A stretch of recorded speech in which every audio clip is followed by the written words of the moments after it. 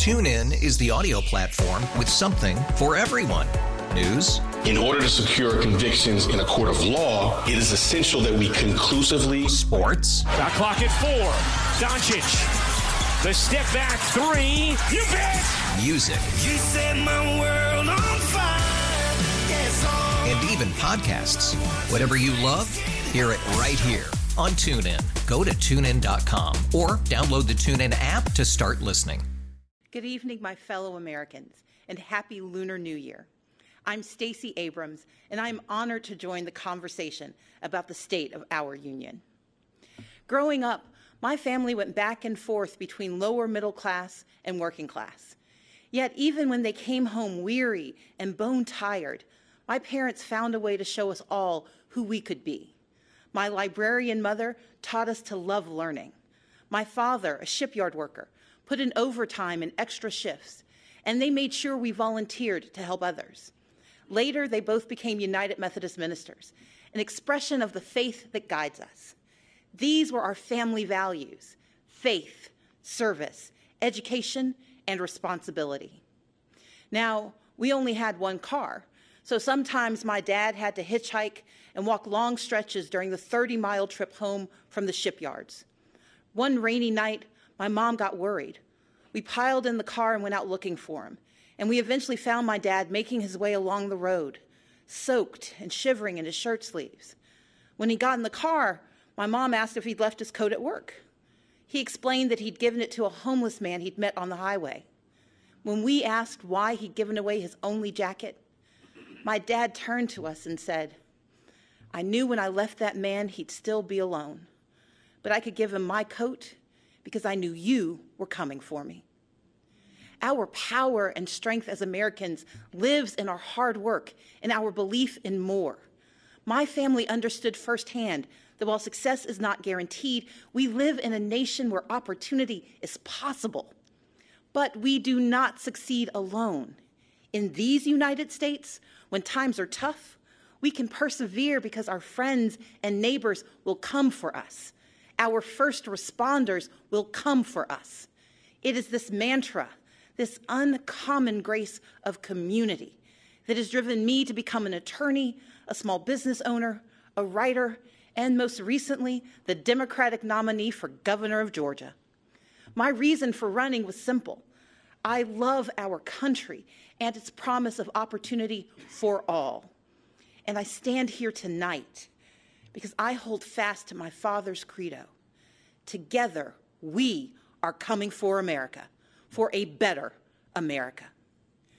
Just a few weeks ago, I joined volunteers to distribute meals to furloughed federal workers. They waited in line for a box of food and a sliver of hope since they hadn't received paychecks in weeks. Making livelihoods of our federal workers a pawn for political games is a disgrace. The shutdown was a stunt engineered by the President of the United States, one that defied every tenet of fairness and abandoned not just our people, but our values. For 7 years, I led the Democratic Party in the Georgia House of Representatives. I didn't always agree with the Republican speaker or governor, but I understood that our constituents didn't care about our political parties, they cared about their lives. So when we had to negotiate criminal justice reform or transportation or foster care improvements, the leaders of our state didn't shut down. We came together and we kept our word. It should be no different in our nation's capital. We may come from different sides of the political aisle, but our joint commitment to the ideals of this nation cannot be negotiable. Our most urgent work is to realize Americans' dreams of today and tomorrow, to carve a path to independence and prosperity that can last a lifetime. Children deserve an excellent education from cradle to career. We owe them safe schools and the highest standards, regardless of zip code. Yet this White House responds timidly, while first graders practice active shooter drills, and the price of higher education grows ever steeper. From now on, our leaders must be willing to tackle gun safety measures and face the crippling effect of educational loans. to support educators and invest what is necessary to unleash the power of America's greatest minds. In Georgia and around the country, people are striving for a middle class where a salary truly equals economic security. But instead, families' hopes are being crushed by Republican leadership that ignores real life or just doesn't understand it. Under the current administration, far too many hard-working Americans are falling behind, living paycheck to paycheck, most without labor unions to protect them from even worse harm. The Republican tax bill rigged the system against working people. Rather than bringing back jobs, plants are closing, layoffs are looming, and wages struggle to keep pace with the actual cost of living. We owe more to the millions of everyday folks who keep our economy running, like truck drivers forced to buy their own rigs, farmers caught in a trade war, small business owners in search of capital, and domestic workers serving without labor protections. Women and men who could thrive if only they had the support and freedom to do so. We know bipartisanship could craft a 21st century immigration plan, but this administration chooses to cage children and tear families apart. Compassionate treatment at the border is not the same as open borders. President Reagan understood this. President Obama understood this. Americans understand this. And Democrats stand ready to effectively secure our ports and borders. But we must all embrace that from agriculture to healthcare to entrepreneurship, America is made stronger by the presence of immigrants, not walls. And rather than suing to dismantle the Affordable Care Act, as Republican attorneys general have, our leaders must protect the progress we've made and commit to expanding health care and lowering costs for everyone. My father has battled prostate cancer for years. To help cover the cost, I found myself sinking deeper into debt, because while you can defer some payments, you can't defer cancer treatment. In this great nation, Americans are skipping blood pressure pills, forced to choose between buying medicine or paying rent. Maternal mortality rates show that mothers, especially Black mothers, risk death to give birth. And in 14 states, including my home state, where a majority want it, our leaders refuse to expand Medicaid, which could save rural hospitals, save economies, and save lives. We can do so much more. Take action on climate change. Defend individual liberties with fair-minded judges. But none of these ambitions are possible without the bedrock guarantee of our right to vote. Let's be clear. Voter suppression is real. From making it harder to register and stay on the rolls, to moving and closing polling places, to rejecting lawful ballots, we can no longer ignore these threats to democracy. While I acknowledge the results of the 2018 election here in Georgia, I did not, and we cannot, accept efforts to undermine our right to vote. That's why I started a nonpartisan organization called Fair Fight to advocate for voting rights. This is the next battle for our democracy, one where all eligible citizens can have their say about the vision we want for our country.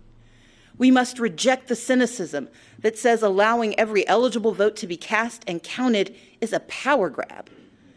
Americans understand that these are the values our brave men and women in uniform and our veterans risk their lives to defend.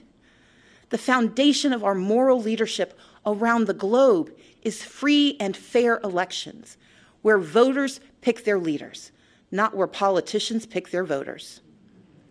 In this time of division and crisis, we must come together and stand for and with one another. America has stumbled time and again on its quest towards justice and equality. But with each generation, we have revisited our fundamental truths, and where we falter, we make amends. We fought Jim Crow with the Civil Rights Act and the Voting Rights Act. Yet we continue to confront racism from our past and in our present, which is why we must hold everyone from the highest offices to our own families accountable for racist words and deeds, and call racism what it is, wrong.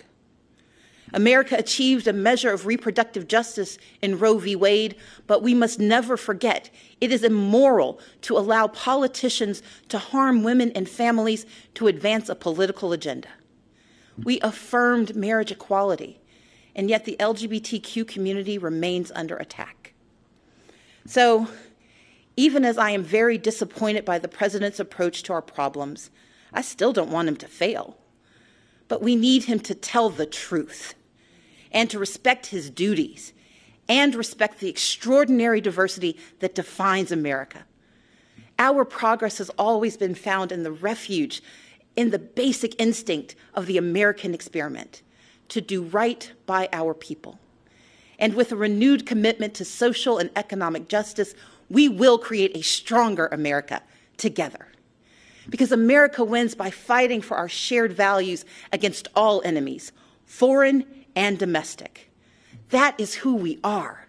And when we do so, never wavering, the state of our union will always be strong. Thank you, and may God bless the United States of America. TuneIn is the audio platform with something for everyone. News. In order to secure convictions in a court of law, it is essential that we conclusively. Sports. Shot clock at 4. Doncic. The step back 3. You bet. Music. You set my world on fire. Yes, and even podcasts. Whatever you love, hear it right here on TuneIn. Go to TuneIn.com or download the TuneIn app to start listening.